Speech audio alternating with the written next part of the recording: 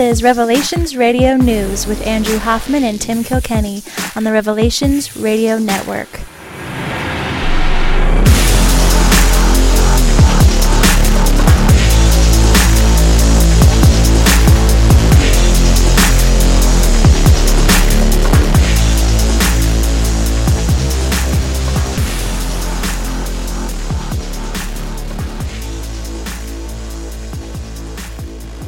Podcasting to you from the seaside town of Edmonds, Washington, where I am still in denial that the Seattle Seahawks are not going to win the Super Bowl. I am one of your hosts, and my name is Tim Kilkenny.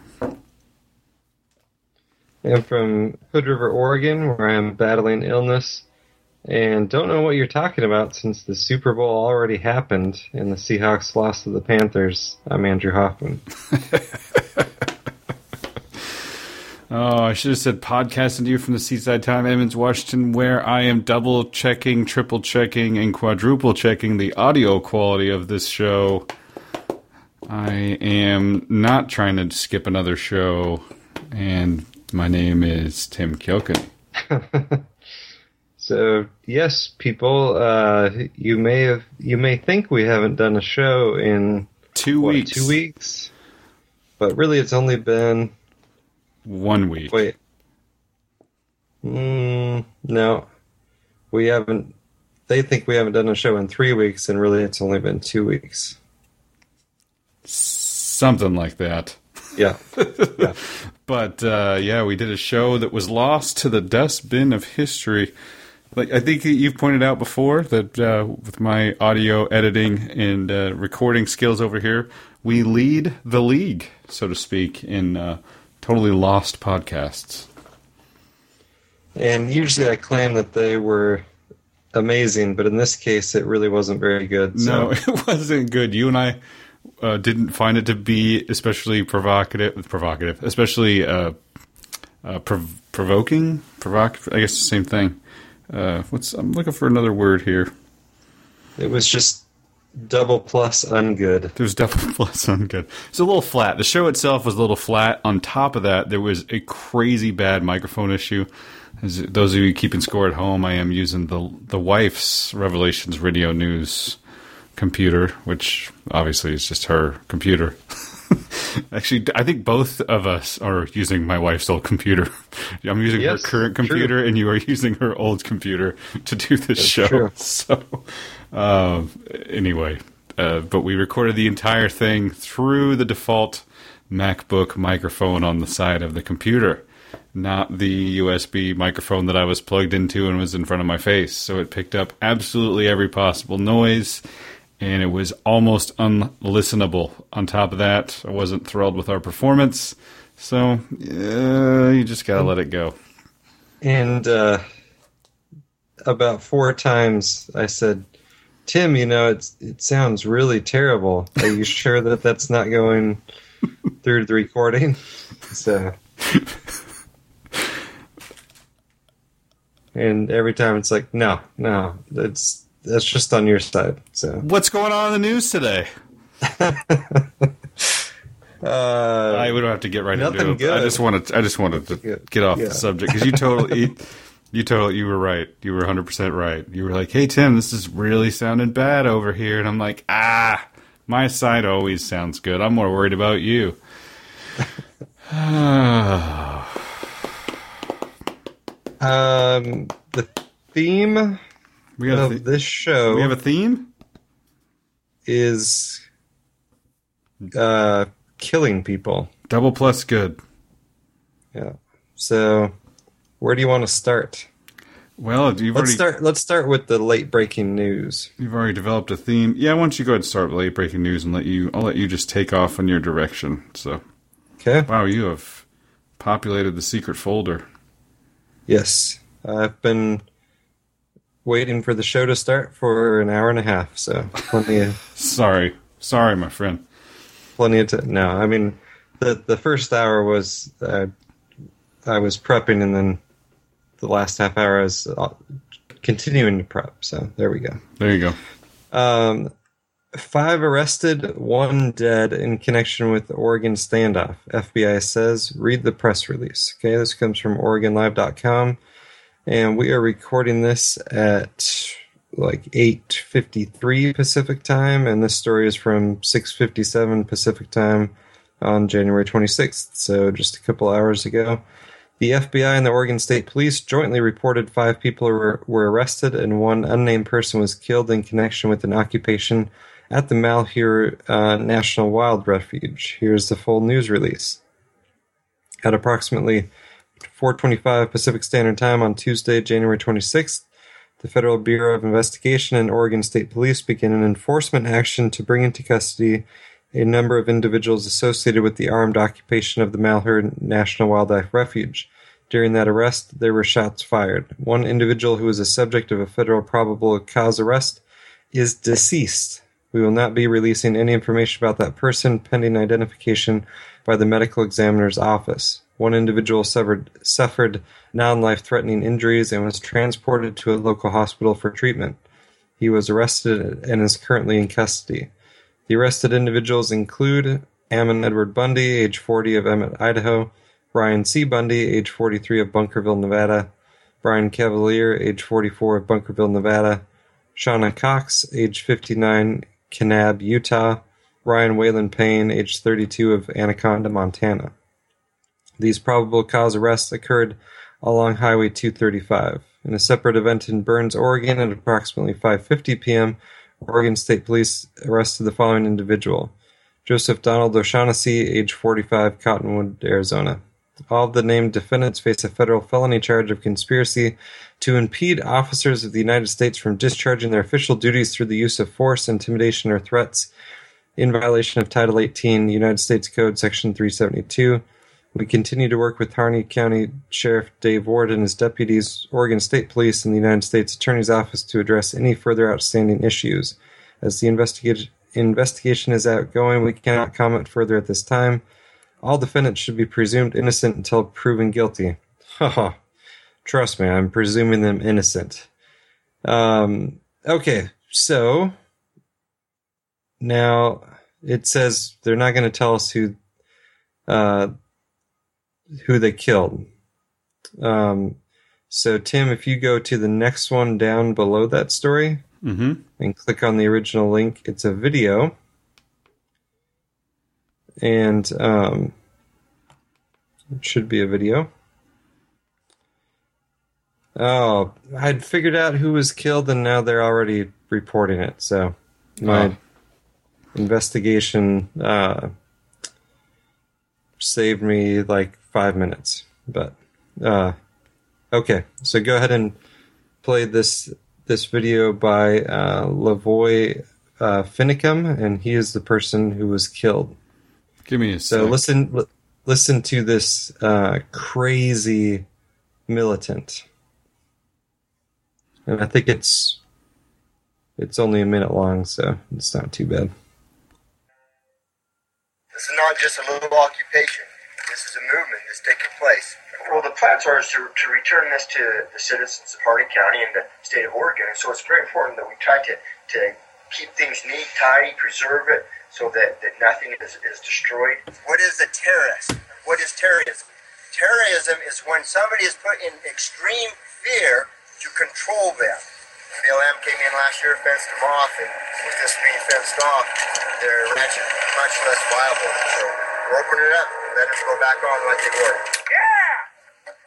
They come and said they're putting up cameras up there, and so we said, I'm tired of the surveillance state, and we'll take them down, and they can take them back to Washington, D.C., and go use them somewhere to protect our nation, their borders, like they should, and not spying upon the citizens of the state and the county.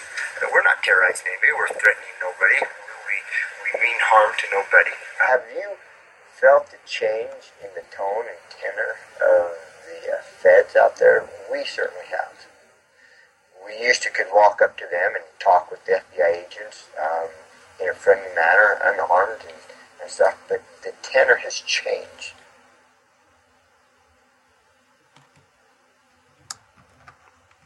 Okay, so they pulled the video. That last part was the only part from the video that was on there earlier. Huh. Wow. And so it was him. It was him going on for a couple minutes about like the different things the FBI was doing and flying drones over them and getting out of cars like with their guns drawn and stuff to intimidate them and things like that. So, and he predicted. He said they're acting like they're going to take some kinetic action. And, you know, ironic is probably not the right word, but ironically enough, he was the one who bore the brunt of that. Wow. But anyway, the guy talking is the person who was killed. Seems like we probably could have found a way not to kill that guy. Nah. Yeah. But why?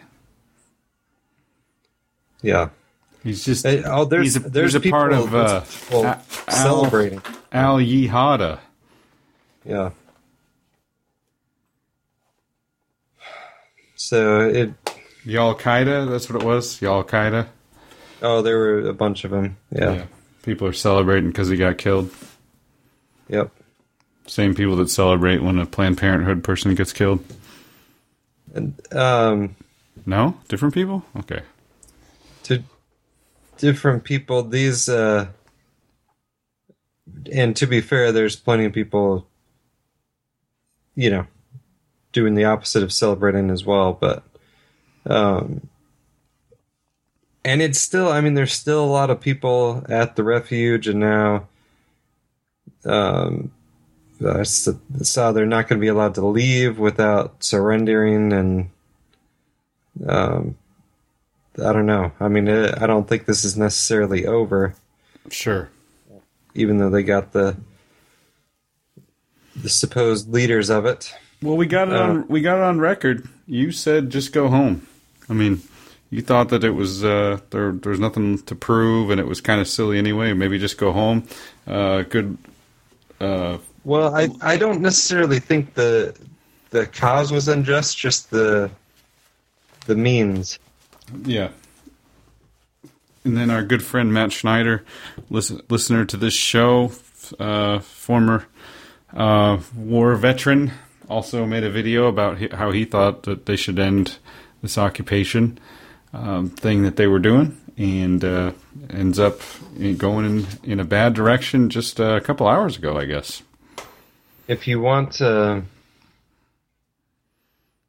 Well, the Bundy brother is the one who got shot, but not killed.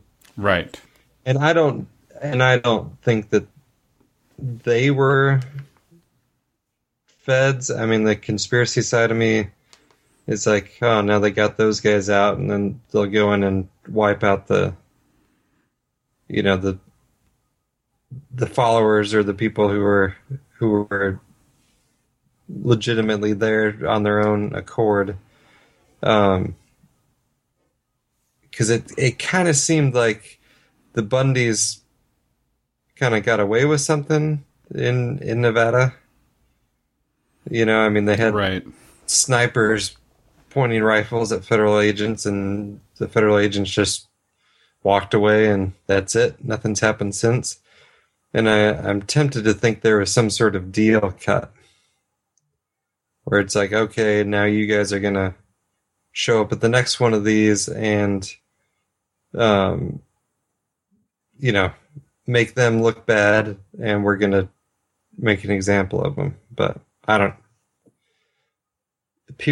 Pure conspiracy theorizing, and I don't necessarily think that's what happened, but I don't know. It is suspicious. So, with the federal government grabbing land all over the place, it seems like a strange place to take a stand. Although the getting thrown back in jail for something you've already served time for is absolutely unconstitutional. Sure. You can't get tried twice for the same crime. But what if you become a terrorist by the new definition of the law? And because you set a fire. Well, and that was another interesting part that Matt Schneider pointed out. Just burning your own why we burn. Did you catch all those links that he sent? Well, I've got one of my college roommates. His family is they're grass farmers, right? And they're on the Idaho-Washington border.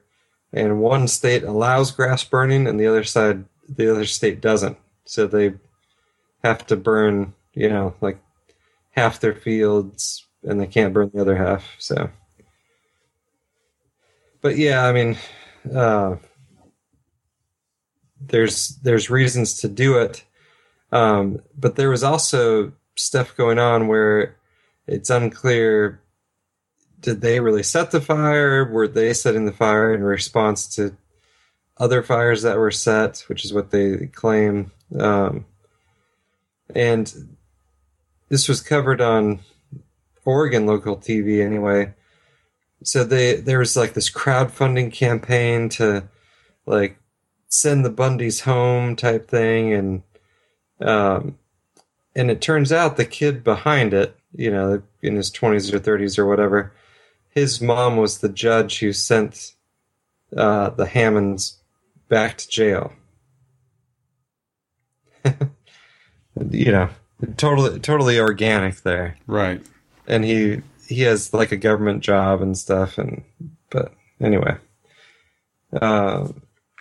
sad situation all around. But I don't fully trust that we're getting, well, I'd never trust that we're getting the whole story, but I don't think it's a grand conspiracy, but I also think there's a lot of manipulation going on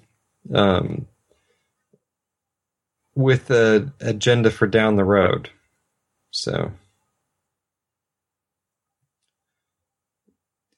future land grabbing cases where people might have an even more legitimate, case to stand up. Now it's going to be like, oh, you're like those crazy people in Oregon or those crazy people in Nevada and drone them and kill them all, blah, blah, blah. Right. Yeah. Drone them, kill them all, turn it into a glass parking lot. All right. Moving right along. Where to next? Well, staying with the theme. Okay. The quote is, let's see. If I die by committing suicide, don't believe it. Bill's former mistress fears Hillary's wrath. One of President Bill Clinton's former mistresses fears the Clinton campaign could attempt to assassinate her and stage it to appear as a suicide. And this comes from your favorite news source, InfoWars. And I think, let's see, I think it's, an InfoWars original there. On Saturday, author and former Miss Arkansas Sally Miller, also known as Myra Bell Sally Miller or Sally Perdue, posted a message alerting friends that she fears for her life. This election year, if you read I died by committing suicide, don't believe it, Miller told friends via a Facebook post. The former beauty queen claims she's been familiar with the Clintons' intimidation tactics since the 90s, during which she was physically threatened by a Clinton operative. It's been well established but underreported by American media that Hillary Clinton unleashed her operatives, including Ron Tucker, to threaten Miller beginning in 1992, reports Jack Dennis for Examiner.com. Soon after she began talking to the press during the first year of Bill Clinton's presidency, at a meeting in a restaurant with Tucker, Miller was told to be a good little girl and was offered a federal job. If she didn't accept the offer, then they knew if I went jogging by myself and couldn't guarantee what would happen to my pretty little legs, Miller recalled. Things just wouldn't be so fun for me anymore. Life would get hard. According to Miller's latest Facebook post, she believes she's being monitored while at her home and followed when she visits the park. The signs are evident. I'm being followed. I'm being inundated with Facebook requests from young, handsome men in search of an older woman. My phone rings with numbers listed as unknown. No messages, only more unknown phone calls. For no reason, a writer and neighbor who never so much as waved In the 8 years I've lived here, wants to be my friend, visit me, come to my house, and share her riding tips. Now in my early morning visits to the doggy park, men driving trucks with dark windows stop to ask directions. Recently I watched 2 men videotaping the area, and they laughingly pointed their camera in my direction. Today, looking out my window, I noted 2 cars driving slowly by my house. In a few minutes they returned to drive past again. The drivers were hidden behind dark windows. True, my house is for sale, but in my neighborhood, 2 cars driving past my house at the same time constitutes a traffic jam. Small signals, but, remembering the past with its crazy and deadly coincidences, I have every reason to be concerned, all over again. And the deadly coincidences she's referring to are the Clinton body count, basically. The fearful message comes weeks after Hillary penned an open letter to Hillary, labeling her completely evil, heartless, and totally selfish. Like the yada yada yada. Okay. And then we already played part of this, the new Clinton Chronicles thing from Larry Nichols. But there was an interesting tidbit in there. So Larry Nichols says about every month or so, Hillary Clinton would fly from Arkansas to L.A. And it was kind of distracting because she'd leave like every single month. And he asked Bill Clinton what she did, and Bill Clinton's response was, "Oh, she goes to a witch's church." And this was back when Larry Nichols worked for the Clintons, and he said, "Do you know what would happen if that ever got out?" And it was, of course, his job to make sure it didn't get out. But just a little tidbit, I guess kind of third-hand type thing. But I certainly don't find that hard to believe that there's a witch or a dark spiritual side to Hillary Clinton. And that does, it would not surprise me in the least if that were true. It would be more surprising if there wasn't. Yeah. So she, there was, and I mean, you listen to this guy and, I don't know. I certainly think he's telling the truth. So he says the thing that could derail Hillary's campaign, says it's not the emails. They put that out themselves to make her an underdog and what have you. It's not Benghazi. He says it's still Vince Foster. That's the one thing that can derail her campaign. He says she was having an affair with Vince Foster. And he says he doesn't know if they killed them or had him killed, but he knows for a fact they moved the body. The reason they moved the body was to take it out of the Washington, D.C. police jurisdiction, so that they would have an easier time covering it up. So I always thought the reason they moved the body was to remove it from the White House, but for each his own. Yeah. I don't know. I mean, that is just me, though. And there's a lot of, Vince Foster was, I think he was right-handed, and the gun was in his left hand. Oh yeah. Two gunshots, but no blood at the scene where they found the body. So apparently he, shot himself multiple times and then drove himself and dragged himself out and then carried the gun in his left hand. Okay. So that's, that wasn't in Arkansas, but just another Arkansas situation. Staying with the kill theme, this was unintentional, by the way. I just noticed it looking back into the folder. Is Fox News preparing proverbial kill shot against Donald Trump? But there's actually so there's all this nonsense of Donald Trump saying Megyn Kelly shouldn't be a moderator on the debate, and Fox News saying Megyn Kelly will be a moderator on the debate, and Trump threatening to boycott the debate just like he does every time to promote it, and then he'll show up. But anyway, that's my prediction. Donald Trump will be on the debate, and so will Megyn Kelly. And it's a ratings grab. But the interesting part of this, and I'll skip down to it, they're talking about stuff that came out of Davos.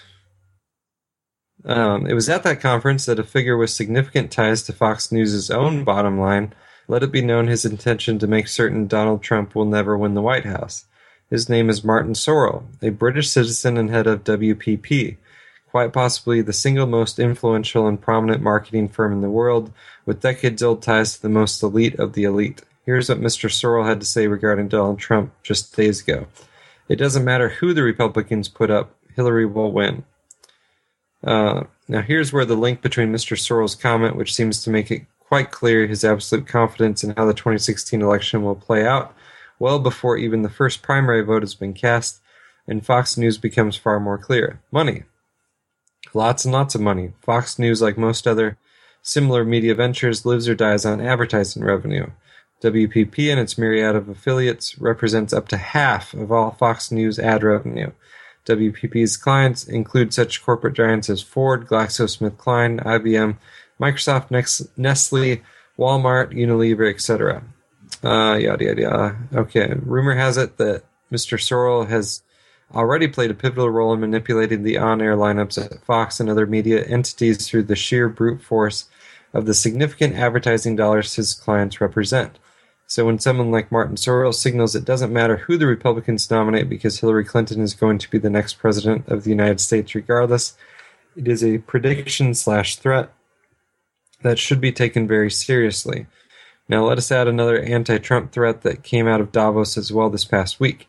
This one was issued by Niall Ferguson, a highly influential Harvard professor and political policy architect, declared by Time magazine to be among the 100 most influential people in the world. Professor Ferguson stated that he is very much looking forward to the imminent humiliation of Donald Trump, a rather ominous declaration that hints of an impending political kill shot intended to end the Trump campaign once and for all. Sorrell and Ferguson are said to have a relationship that dates back several years. Sorrell himself has aided Ferguson's considerable publishing ventures. Here's a quote from 2004 where he did just that. Okay, anyway.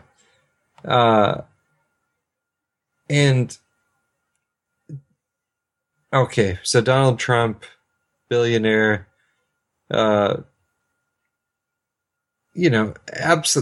Does anyone think this guy is a moral standard bearer? No. He's got tons of blackmailable material. So it's just a matter of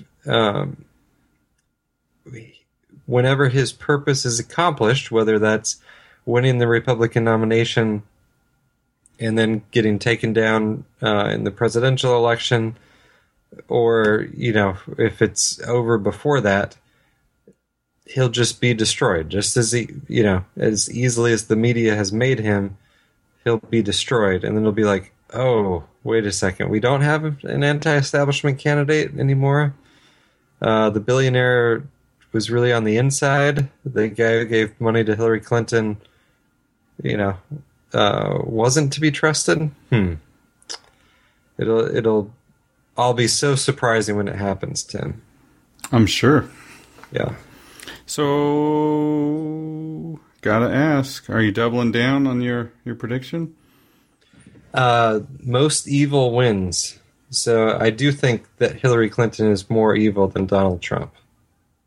So, still going with Hillary Clinton. Okay. And Jeb Bush, I guess $90 million buys you 6% in the polls. You can't even get some rigged polls to show him, in second place. So, kind of pathetic. Absolutely. Yeah. So do you still think Donald will blow himself up and it'll be? I mean, well, it's starting to look less and less like what you said. I mean, it's starting to look like he really is some sort of a strange rogue challenge to the establishment. Not that, I mean, he really is going to challenge the establishment, but just is off script. Sort of. But if the establishment were really scared of Donald Trump, they would ignore him. And he's absolutely anything but ignored. Right. And so, just like, personally, I think this whole assortment of Republican candidates was set up to make sure that the anti-establishment sentiment was diverted in a bunch of different directions. I think the fact that Trump is getting such a huge lead wasn't necessarily predicted, but I don't think it's worrying anyone in the establishment at all. Right. They're not worried. It's starting to feel like they are surprised. They may not be worried, but they're a little surprised that Americans are willing to go in such a radically different direction. Donald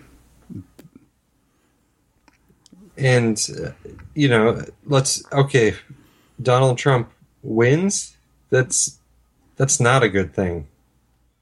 I mean, he's the self-declared most militaristic person ever. I'll build this a wall. This is not good.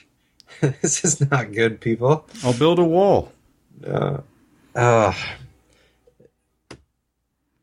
Okay. So they've killed the Rand Paul campaign. I mean, it's over. There's no, he didn't even come close to replicating the level of support for Ron Paul. And then the kind of the counterfeit versions like Ted Cruz, he's got his own thing. Ted Cruz has his own issues. Also a crazy warmonger. Wife worked for Goldman Sachs, took money from Goldman Sachs. If you think he's going to save you, it's crazy. I mean, did you listen to the most recent No Agenda show? Part of it. They're talking about Glenn Beck is like anti-Donald Trump. Even Rush Limbaugh is anti-Donald Trump. Super pro Ted Cruz. Right. I watched part of that. His whole spiel for Ted Cruz. So, Limbaugh or Beck? Beck, yeah. And Limbaugh's like anti-Donald Trump as well. Like, he doesn't want Donald Trump to get into, like, if he gets elected, it's going to be a bad thing. So that's what I find strange is, like, even supposedly conservative or at least leading right-wing radio show members are even starting to point out that he's not what's good for America. It would be bad. Well, but Limbaugh's never been, I mean, I'm not a Limbaugh expert, but that it doesn't surprise me that he's thinking long term. If Trump does become president, he doesn't want to say, "Oh yeah, this guy would have been great," and then have it be terrible. Because I mean, what would Trump do if he gets elected? Yeah. Well, let's see. Blow stuff up. Yeah, I mean, he's gonna like. All right. So first things, just off the top of my head, what do I think Trump is gonna do? He's going to try and do something with the border. Supposedly he's going to build this enormous wall, because he said he's going to build a wall. And then he's going to, like, stand, like, a face-off, like a staring contest with Putin, I think, maybe? Is that like action item number 2, staring contest with Putin, find out who the real man is? No, he likes Putin. Oh, he does. That's right. Yeah. Putin is a smart guy. Yeah. Well. Although he did get... he's not even telling us what he's going to do. That's the thing. All he's doing is trashing what everybody else wants to do or has done. Oh, they're idiots, they're weak. Which is a decent... I mean, it's a decent strategy. But we don't know what he's going to do. Yeah. Whatever it is, it's going to be good for Donald Trump, and that's about it. Yeah. Yeah. Ain't that the truthus? Rufus?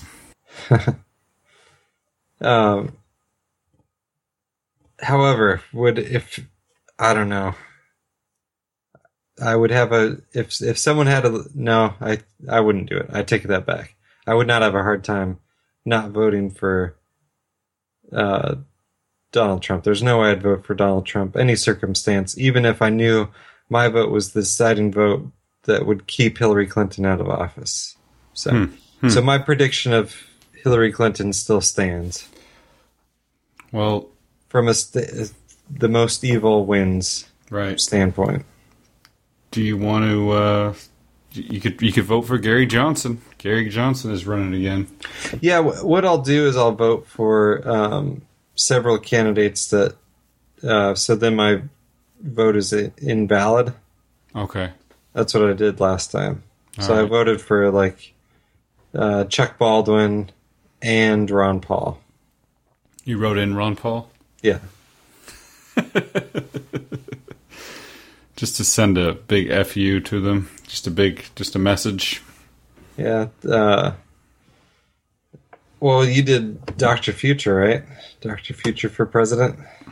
I did, didn't I? I did. I think I wrote that on a local ballot.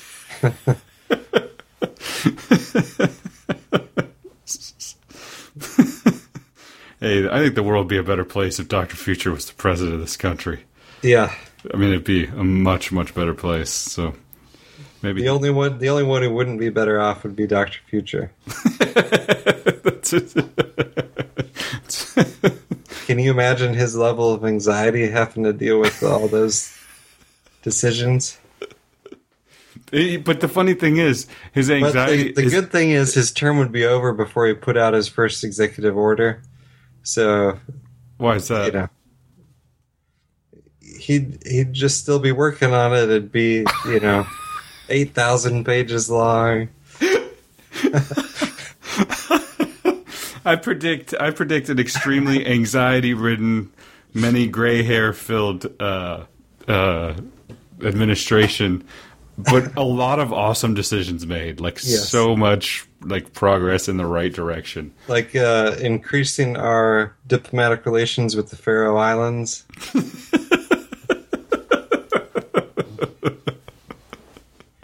So it's. Hey, I still want to go, man. I'm so I want to go. I think it's other than the weather.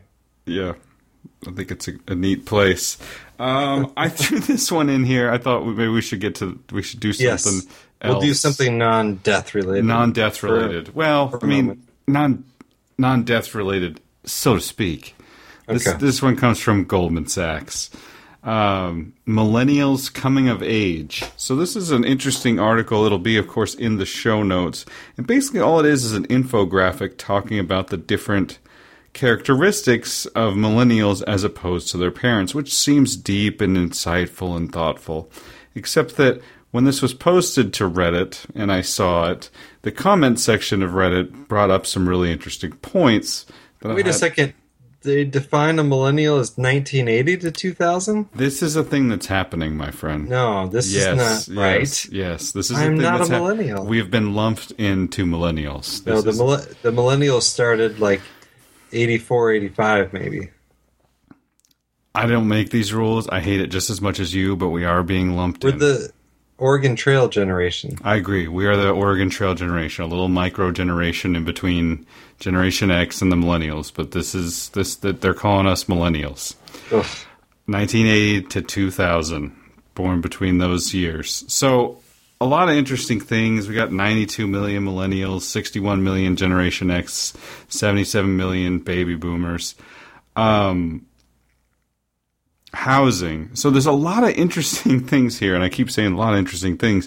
But some things it wouldn't surprise you at all, and I don't think it has anything to do with millennials or the economy or whatnot. Median marriage age, 30 years old instead of 23, 30 years old in the 2010s, 23 in the 1970s.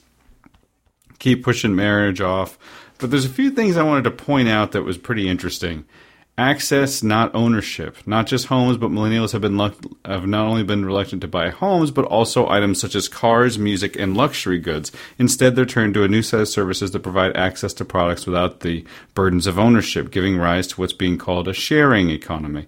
And they go into all this stuff about how millennials don't necessarily want to buy cars. They're definitely also not buying houses. Let me find that part. Let's see. Housing. The house is up at the top. Yeah, as millennials enter their peak home buying years, their reluctance to enter the housing market could change. The cohort's sheer size, plus its desire to settle down in the future, could lead to a surge in home sales. Snug in the nest. A growing number of millennials are choosing to live at home with their parents. Choosing. That's an interesting way to put it. But waiting to fly. An overwhelming percentage of millennials say they want to own a home sometime in the near future, but 93% of renters who plan to buy a home someday. That's 18 to 34, 93% of them. 35 to 44, 75%. 45 to 54, 72%. 55 plus, 39%. Okay, those are not generational issues. That is coming from Goldman Sachs saying that, the millennials are happening to choose not to want cars. They're happening to choose not to want to move out of their parents' houses. We're broke, man. There's no money. It's the biggest, this whole thing is the biggest crock. And on top of that, you add to the fact that some of this, here we go, my favorite one, the hierarchy of needs. The must-have for previous generations aren't as important for many generations, or for millennials. They're putting off major purchases or avoiding them entirely. How important is it to you to own the following? A car. Extremely important, 15%. I might purchase one if I really needed it, but indifferent otherwise, 25%. I do not feel strongly about it, 5%. 24, important but not a big priority, 25%. I do intend to purchase one of these in the near future, 30%. The biggest share is 30%. They do. All right, now let's move over here to luxury bag. This is important. How many people find that it is important to have a luxury bag, a luxury handbag, purse? Yes, precisely. Oh, and this thing is so much JavaScript, it keeps reloading on me. One more. Come on. I got too many ad blockers. It really starts to freak out. Important but not a big priority is 30% of millennials say that they would get a luxury bag. 30% important but not a big priority. And then 10% extremely important, 25% I do not intend to purchase one in the near future. TV, extremely important. Important but not a big priority, again, 30%. I do not intend to purchase one in the near future. House, extremely important, 40%. Important but not a big priority, 30%. Do not intend to purchase one in the near future. Guess what they used to come up with all of these questions? An online poll? Goldman Sachs interns were polled. No. Yes. No, the luxury bag section was Goldman Sachs interns, as well as cars and houses. So the whole thing is a huge crock of crap. Beautiful infographic. Thought it was kind of insightful on some things. There are some actual real numbers in there that are credited with the Pew Research. But when it comes to the handbag, TV, and car, they pulled Goldman Sachs interns. Yes, that's a representative sample of America. Yep. How important? Because I couldn't figure it out. I'm like, why 30% of people want luxury handbags? I happen to work at a place where many people that come in actually do find luxury handbags to be important, but I thought 30% is an awfully high number for the entire country. Sure enough, Goldman Sachs interns. So there you go. Moving right along.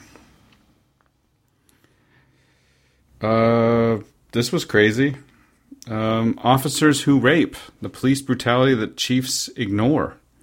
1 a.m. on a Monday in March 2013 when Bronx resident Erica Noonan, 31, saw flashing blue lights in her mirror. She was driving home and figured it had to be a mistake. She hadn't been speeding, she says. Carlos Becker, the officer who stopped her, says otherwise. Not only had she been driving too fast, but she changed lanes without signaling and had run a red light, and her breath smelled of alcohol. He administered a breath test and then arrested her for drunk driving. Noonan denies that Becker's reasons for stopping the car were true. She hadn't had anything to drink and broke no traffic laws. Noonan started crying. She'd never been arrested before, and a DUI would jeopardize her job and special education teacher in New York public school system. What happened next scared her more. As he was putting her in the handcuffs on, Becker told Noonan that she looked prettier in person than she did in her car. According to a federal civil suit Noonan filed, as he put her back in the back seat of his squad car, she says he put his hand on her left breast. Becker drove Noonan to the precinct house and booked her, and she told him she needed to use the restroom. He allegedly made her keep the door wide open while he watched, and later confessed to police investigator that he used his phone to film her lower body. I don't know. Do we get the idea? Actually, I'm going to keep going a little further. I'm going to skip that part. She was released, arraigned for a court date on a criminal DUI charge. Before she left, Becker was instructed to call him. I can help you out. I'll speak to the DA for you. Noonan took that as a threat. If she didn't, he'd make sure that she was found guilty, so she hired a lawyer. And when she told him that Becker had allegedly did, he offered her controversial advice to start communicating with the officer via text, apparently to start a paper trail that could later use in a complaint or lawsuit. The strategy, it turned out, put her in even more danger. Over the next 8 days, Noonan and Becker exchanged nearly 600 text messages, during which Becker repeatedly asked her out. I tried to see you over the weekend because I desperately wanted to go out. I wanted to start something serious with you, he texted on March 19th. So that goes on and on and on and on. And then recently there was somebody... and he according to this, he met her for a drink and then drugged her. Yes, and raped her. Yeah. Yeah. Then it looks like a guy from Oklahoma City was an officer who apparently did the same sort of thing, sexual misconduct to women, pulling them over and telling them that they look good and all this other stuff. So that's definitely something to keep an eye on out there for, as far as and to remember. As far as police, we always talk about brutality and whatnot, and this is an interesting one. It's really kind of. And not that beating someone isn't bad, but the rape thing really seems just kind of brutal, very, very cruel, because there's no one to turn to at that point. Right. You can't call the police, Yeah. You can't call, with being beaten, maybe you could at least turn to like news media, say, hey, this happened to me. Mm-hmm. With a rape, some women may not even report it. They feel weird about how it all went down, and that's just a very, very scary situation. So I thought that was at least of note. Yeah. Unfortunately, not too surprising. Yeah. It sounds like I smell a Will Griggs story. Yeah, exactly. Let's see.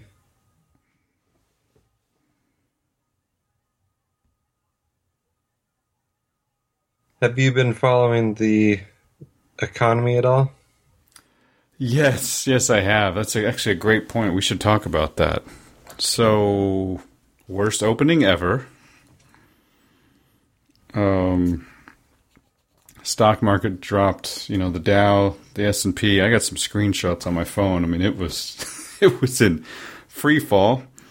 I do happen to work in the car business, which I consider to be the tip of the spear for the economy. And it has been an incredibly slow month.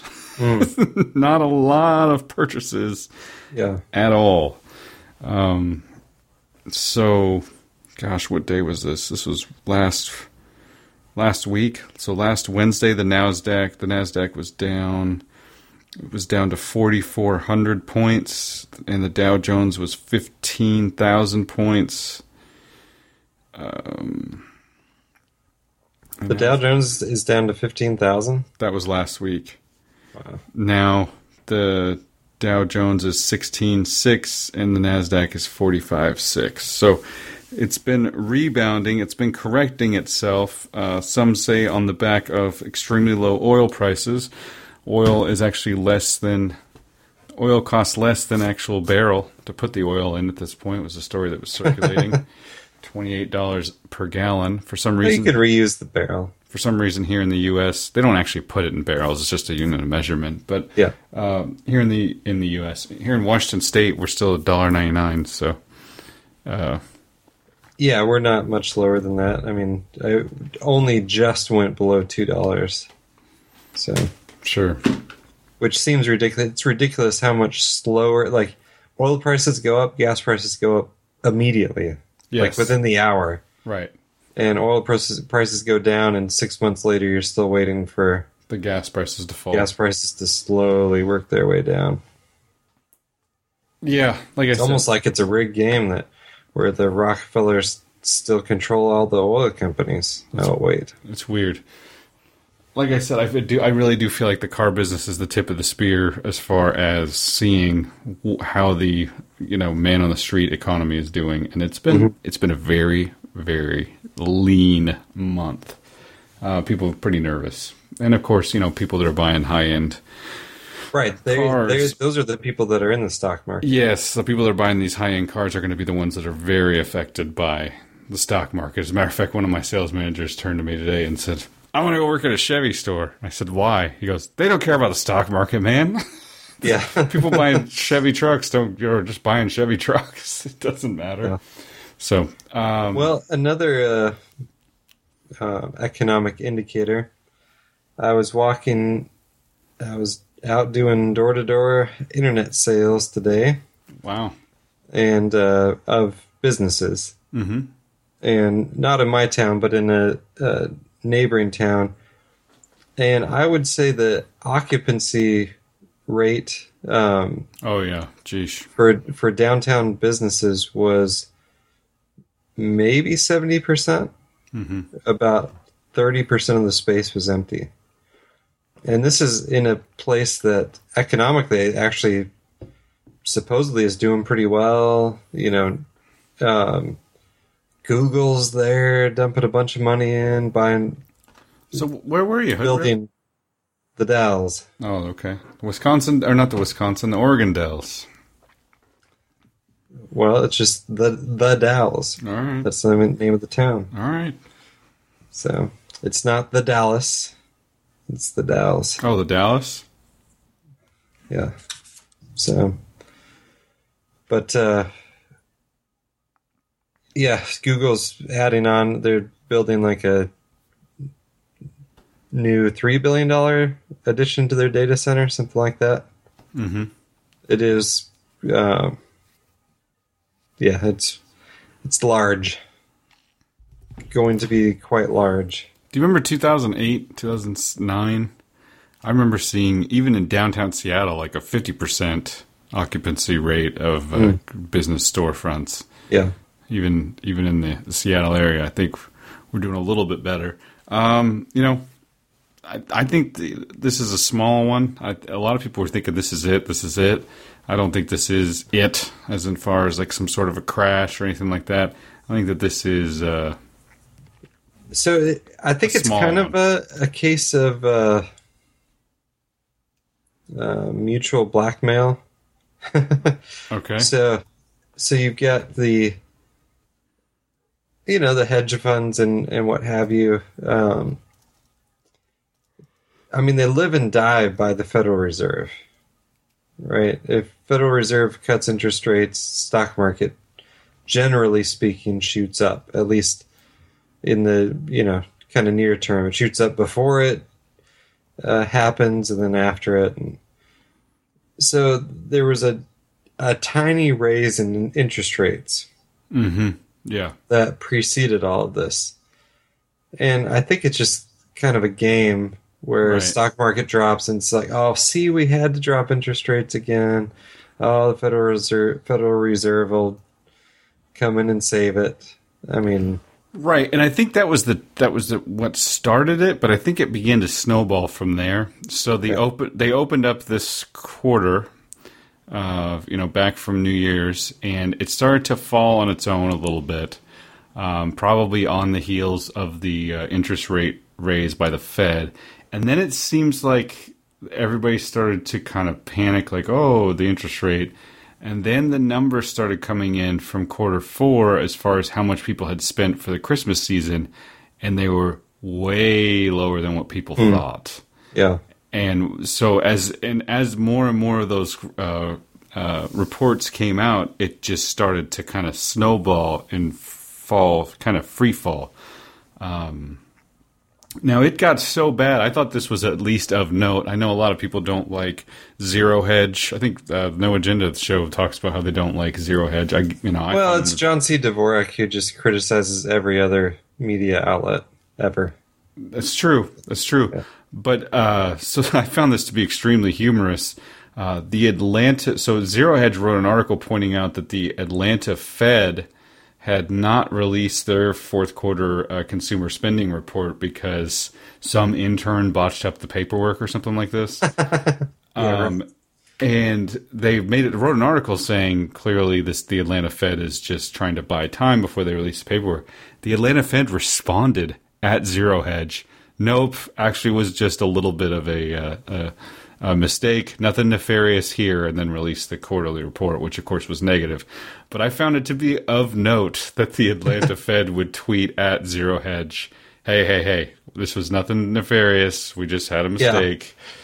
So it made him a little bit more credible in my eyes anyway. So, and it seems like now in the last week, Atlanta Fed doesn't run anything. Sure. Like, it's the New York Fed that runs everything. They've got the biggest control over the Federal Reserve. And then don't tell Alex Jones that. He likes to stand outside the Dallas Fed. Well, the Dallas Fed chief is actually somewhat, like anti-free money forever. Well, there you go.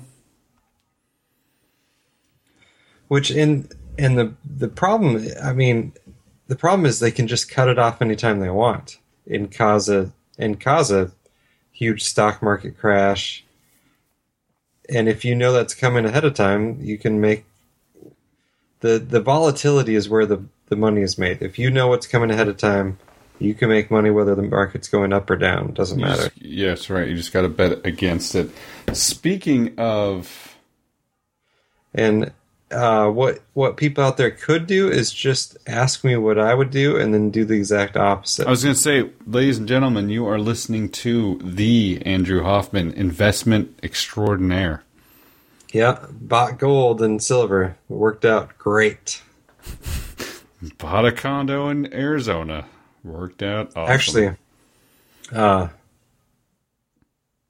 pretty much at this point, I'm just buying medical bills. So, well, that's where the investment money's going. So. Which I will be mentioning in the show notes at the end of the show. As a matter of fact, I might just go ahead and mention it now. As I said, every cent, every penny that is donated to this show between now and February 1st, and it can go longer. This is kind of like an arbitrary deadline. I don't really need to make a deadline. Let's extend it out. We're going another 2 weeks, people. We're going to the 15th. The 15th of February, every cent that's donated will go directly to Andrew Hoffman and his wife and their medical bills. I will tell you right now, ladies and gentlemen, if you can help, please do. So far, we have $273 to go towards Andrew Hoffman's medical. bills, please donate to the show. Please send some money if you can. If you can spare it, it'll go right to paying medical bills so that a family of 3 with their little girl can get back to normal after being hospitalized. So if you can spare some change, any little bit helps. We had one extremely generous donator right from the front, and I want to personally thank that person. So thank you very much to you. You know who you are. Please keep those donations rolling in. Well, thank you very much for for everyone's support on that front, and I am thankful that we had insurance, because it'll be, like about $5,000 that we actually have to pay, as opposed to you got one bill. It was for room and board. That's it. Mm-hmm. Guess the total. I already know, man. So how long was she in? 11 days. Oh, 11 days. Well, this was not any of the doctors, not surgery, just room and board. 65. You were pretty close. It was 50. Oh, almost like my wife was hospitalized for a year, or for a week 2 years ago. Yeah. All I did was double that. So I'm pretty. Yeah. So yeah, hers was right about 30. It's interesting when you get that first bill and they're like, "This is the part you owe." You're like, "Ah, ah, ah." And then I got another bill. It's like, "Oh, we're just kidding. You only owe half that." I'm like, ah. And it's like, "Oh, your bill came through," and it comes down, finally comes through. And I'm like, how in the world? She worked at a hospital at the time. How is this possible? And then it came through. It's like, you owe this amount. And I was just like, oh, gosh, let's write a check.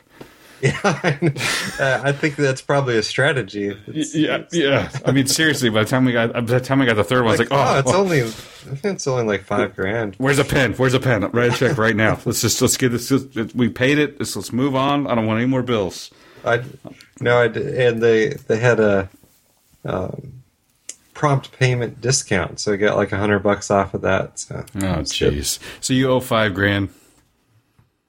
Yeah, I think $47.50. Okay, ladies and gentlemen, we got $273 so far. If there's any donors out there, any listeners to this show that can spare a little bit, help a brother in need, this would be the time. And let's just go all the way to the end of February. I didn't know it was so large. All the way till the end of next month. It's a leap year, too, so it's an extra day. 29 days. 29th. We might even do like 2 shows in February. Just there you go. sending the value back to the people there. Well, I think March is a renewal for one of our services, so we will keep some of that. We're starting in March. We'll go back to putting it towards the show. But hey, folks, it's pretty simple. I don't know how to do this any other way than just say, help a brother out, help our good friend Andrew out. Large medical bills in a time of need. That's about it. I mean, that's. I don't get any more eloquent way to say that. While we're on financial stuff, though, you threw an article from my favorite guy. Not my favorite. This guy annoys me to no end. But CNBC admits that Peter Schiff was right. Well, we already talked about that part, though. Oh, we did? Because they gave him a victory lap because he had predicted when the Fed raised interest rates that the stock market was going to go down considerably. I guess kind of the issue is that he's been saying that for a really long time. Yeah, I was going to say, man, I mean, Peter Schiff is totally right, He started saying the market was going to crash in 1982, and he's been consistently saying it for the last 30 years. Yeah. So now that the market's crashing, let's bring out Peter Schiff and say, hey, man, turns out you were right. I mean, never mind all those extremely bullish years. Yeah. So, but let's see. You got anything else you wanted to cover? Bill Belichick's stiff arm camouflage campaign. Did we? I know I read that story when it came out, but did we talk about it on the show? We didn't. So Bill Belichick won't wear the camo. He won't wear the camo. Yeah. This is different than when teams were paid by the Department of Defense to stage patriotic pro-military acts like bringing soldiers out on the field and asking fans to cheer. Senator John McCain, among others, ripped that as a paid patriotism and humbled the league and its teams into returning $6.8 million. What a scam. What an amazing scam. Like, okay, we're going to buy some advertising here. What? You took our money for advertising? Give it back. He blazes his own trail and isn't one to go along with something for the sake of going along with something. Salute to Service is no different than the breast cancer campaign, and often the only pink Belichick sports is on the swoosh of his Nikes. Belichick has been at odds with the circus surrounding pro football in general and the league's office's role in it in particular. How at odds? According to multiple Patriots Belichick sources throughout the years, it's cost him easy money, antagonized the league that has jumped of late to investigate him and even the impetus behind his signature hoodie sweatshirt. So, yeah, they jumped to investigate him. Mm-hmm. Please, Bob Kraft and Roger Goodell are buddies. Are but buddies. I gotta like the guy for not wanting to wear the camo on the sideline. I think that's good. Yeah, and the pink. So, anything else you wanted to hit? I did notice that we will no longer be we lost to the dustbin of history as our short discussion of virtual reality pornography, which maybe it's better that way. Better. That one didn't make it to the light of day. Yeah. So Yahoo did a story on the Unabomber. What? And in particular, the Unabomber's letters. Okay. Anyway, I've read some of his stuff and talked about it on the show before.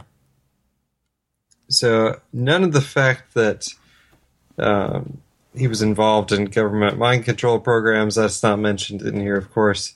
But it does talk about his reaction to September 11th. And he's critical of Al-Qaeda.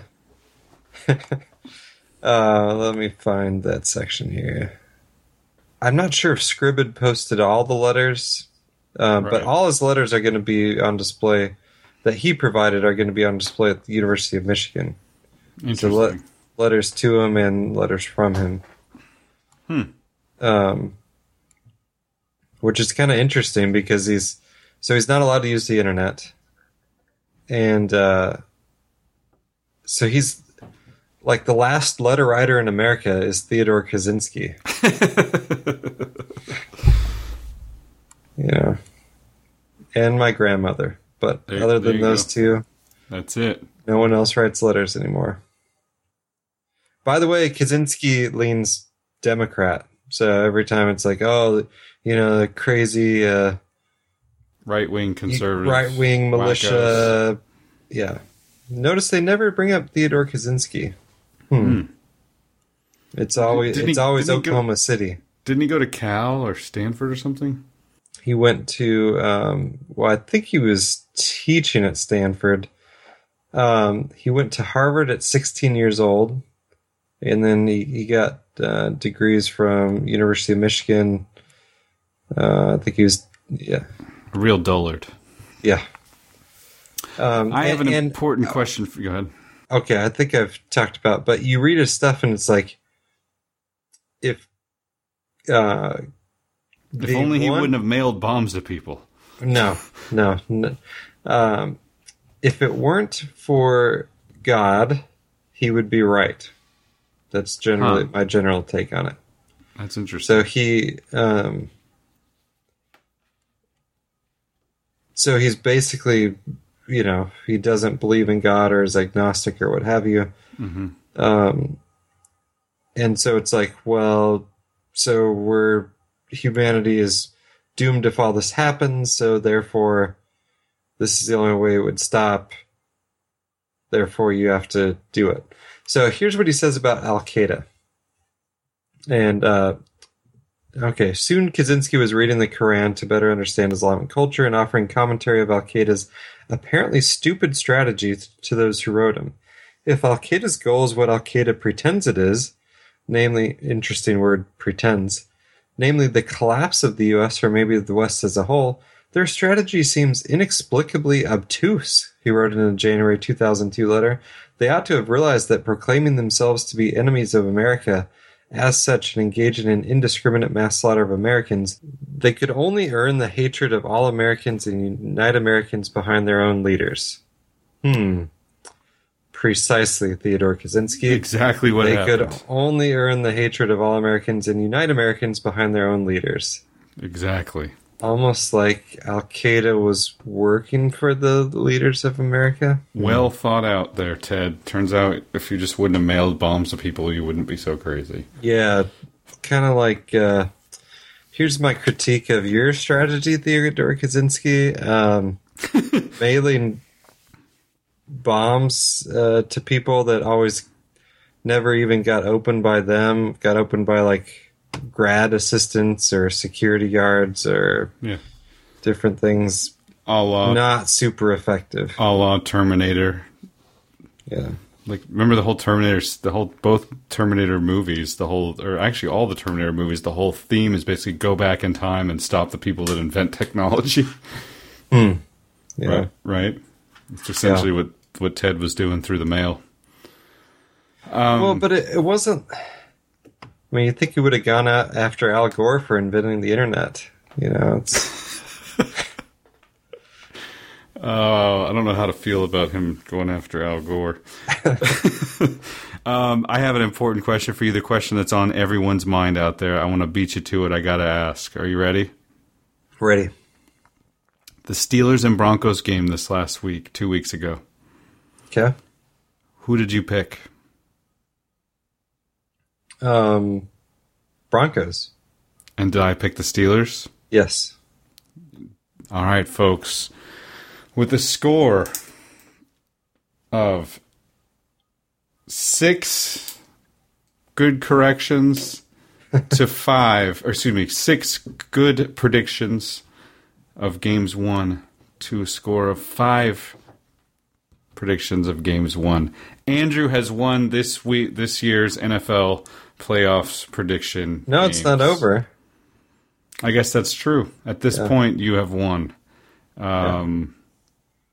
However, you're going to have to pick the Broncos and be correct to win. So I'll take it. The Super Bowl. But I can only hope to tie at that point. So no, it's Super Bowl's worth 2. Well, I appreciate that. I'll take the Broncos. I'll hope defense finally does win championships. I'll once again hope that my prediction is wrong. I will let you know. I will have you know, sir. My wife says she cannot handle watching Cam Newton celebrate. There is something strange about him. She had to like watch. She's like, why am I still watching this game? It's over, and I can't stand it, but I can't look away. Yeah, there's something strange about the way Cam Newton celebrates. Like, I actually used to like the guy. I thought he was good, and just I don't know. Well, he is good. There's something about the cockiness that he has that infuriates many, many people. My wife also what was it she said? What she had a good. He just seems slimy and just I don't trust him is what she said. Saw the smiling and celebrating. I just don't trust him. So I thought that was interesting. It's always good to hear some fairly objective opinions. I always thought Peyton Manning underperformed in the playoffs, but Carson Palmer just takes it to a whole other level. Oh, the most unlucky quarterback of our time. I mean, he's just had the worst run at it. Yeah. I don't know if unlucky is the right word. I'll send you an article. I think it was from Grantland, but it talks about how basically Carson Palmer has experienced some of the worst luck of any quarterback ever. I mean, you got to admit, blowing out his ACL in his first trip to the playoffs was a bad one, and then from then on out, he's a member of the Bengals, and from here to there to there. So, but he played really, really, really bad. Yeah, he played pretty atrociously. So, okay, show notes. I was rooting for the Cardinals. I mean, hey, I've got lots of Arizona Cardinal fan friends, so I'm with you. I was right there with you, my friend. Unfortunately, Larry Fitzgerald is about the only player left I would have been. I mean, Carolina does have some Oregon players, but it's totally offset by Cam Newton. Yep. Yeah, I know. Trust me, I like some players for Carolina too, but Cam Newton also on that team. So I even like Ron Rivera. So anyway. We have a few show notes to go over real quick. First off, I want to say hello to Ellie Babb. Ellie Babb is Paul's daughter, and apparently she listens every week. So say hi to Ellie out there, Andrew. Hello, Ellie. Thank you for listening. There you go. And another show note I want to wrap up with is Abby. There's a listener named Abby from Chile. As a matter of fact, I should have clicked on them. He sent me a couple of links to stories today. Probably would have been important to look into that before we started the show. Yeah, we're running out of time though. But Abby is having a tough time right now. Some stuff going on with his mom, health issue wise. I don't know how much I'm supposed to share, but I just want to say, if you guys are Christians out there, if you could, please go ahead and say a prayer for Abby and his mom. Really struggling through some tough times now. Seems like maybe nearing the end there, and he just needs a lot of prayer. And, of course, the last thing I'll wrap up with is Andrew's medical fund. Now we know the total. We know how much we've got. If you got a little bit of extra, even if it's $5-10, every little bit helps. Please send it our way to help Andrew pay for his medical bills. Without further ado, as I am forced to root for the Orange Crush Denver defense and Peyton Manning, I believe someone should check hell real quick to see if it may have frozen over. Well, I will say this. Danny Kelly, he's one of the writers on the Seahawks blog, Field Goals, and he wrote an article about how Super Bowl 48 made the Broncos better and how they figured out they needed to focus way more on defense. Yeah, and then they brought in Gary Kubiak and made some serious changes. They were way better coached than under John Fox. That's exactly they right. They would not have beat the Patriots. I mean, it's hard to say they outcoached Belichick because I don't think anyone really does. I think that it was absolutely not a mismatch, which it often is with Wade Belichick. Phillips might have outcoached. Wade Phillips' defense might have outcoached. They did Tom some stuff Brady's offense that there was no way they could have prepared for, and it worked. I like Wade just enough. I like Wade Phillips, man. It worked just enough for sure. I like Wade, and so therefore I will root for them. And like I said, anybody out there who has a close accessibility to hell, give it a check. Make sure everything's good. Still hot because I think it might have frozen over. I'm rooting for the Orange Crush in the Super Bowl. Lord help me. So, are you going to be a Raiders fan if they move to San Diego? No, I think I'm going to divorce myself altogether from the Chargers organization very shortly. The only thing good left there is Phillip Rivers. And other than that, I've been rooting for one of the worst owners in the league for too long. I think it's on to the Seahawks. I mean, my wife has become a full-blown football fan, strangely enough. You got to love the NFL's marketing ability. Yeah. It's we owned Seahawks jerseys and ugly Seahawks Christmas sweaters, and I mean, it's getting harder and harder to root for that team down there. They cannot seem to win with a future least consideration Hall of Fame quarterback. I mean, I think statistically he's got to be. Oh yeah, I feel like he's a Manning like, or not Manning like, Marino like in that way. But it's just unbelievable. They can't seem to do anything with him. So anyway, what was I going to say? I was going to wrap up with something, and now I have forgotten it. Too much football talk. There's never too much football talk. This is America, Tim. That's right. This is America. There's always more football. And even when there's no more football, there's more football. You got to get ready for free agency and then for the draft. That's right. I do, however, want to hop on the Golden State bandwagon if I can, because that train has left the building and it is amazing. Yeah. They just embarrassed Popovich, which I haven't seen done, and I don't think I've ever seen that done. So that was nice. Yeah, of course, with Popovich, he has like a hatred for the NBA, which is kind of strange since he coaches an NBA team.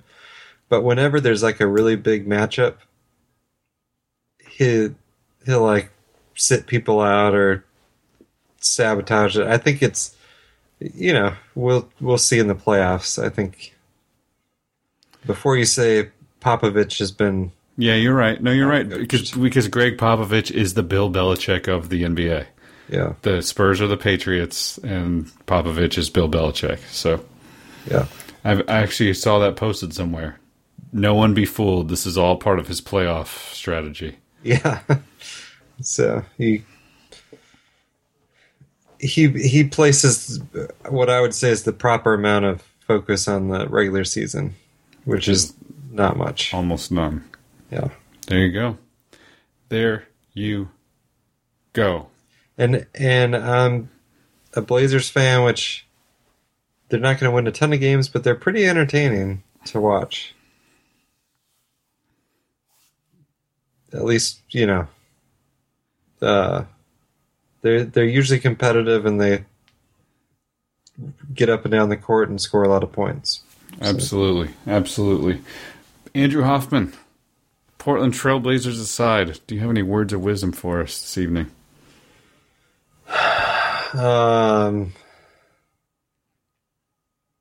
Well, even though the most evil of the candidates will win in politics, God wins in the end. So, amen. I love it. That's a good word. It's a good thing to part on after covering all these dark stories and then talking about the Broncos, Greg Popovich, and Bill Belichick. It's always good to remember that God is still in charge.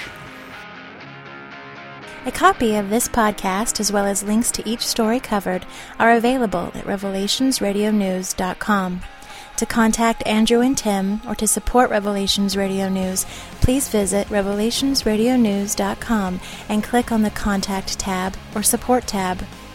Please check out the other podcasts at revelationsradionetwork.com, and thank you for your support of this podcast. Don't you say we're in this together, you and me,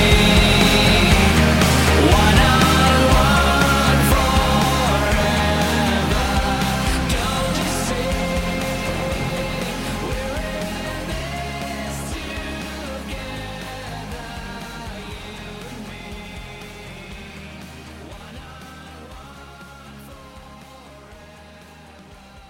there's always more football, Tim. That's the great thing about America. There's always more football.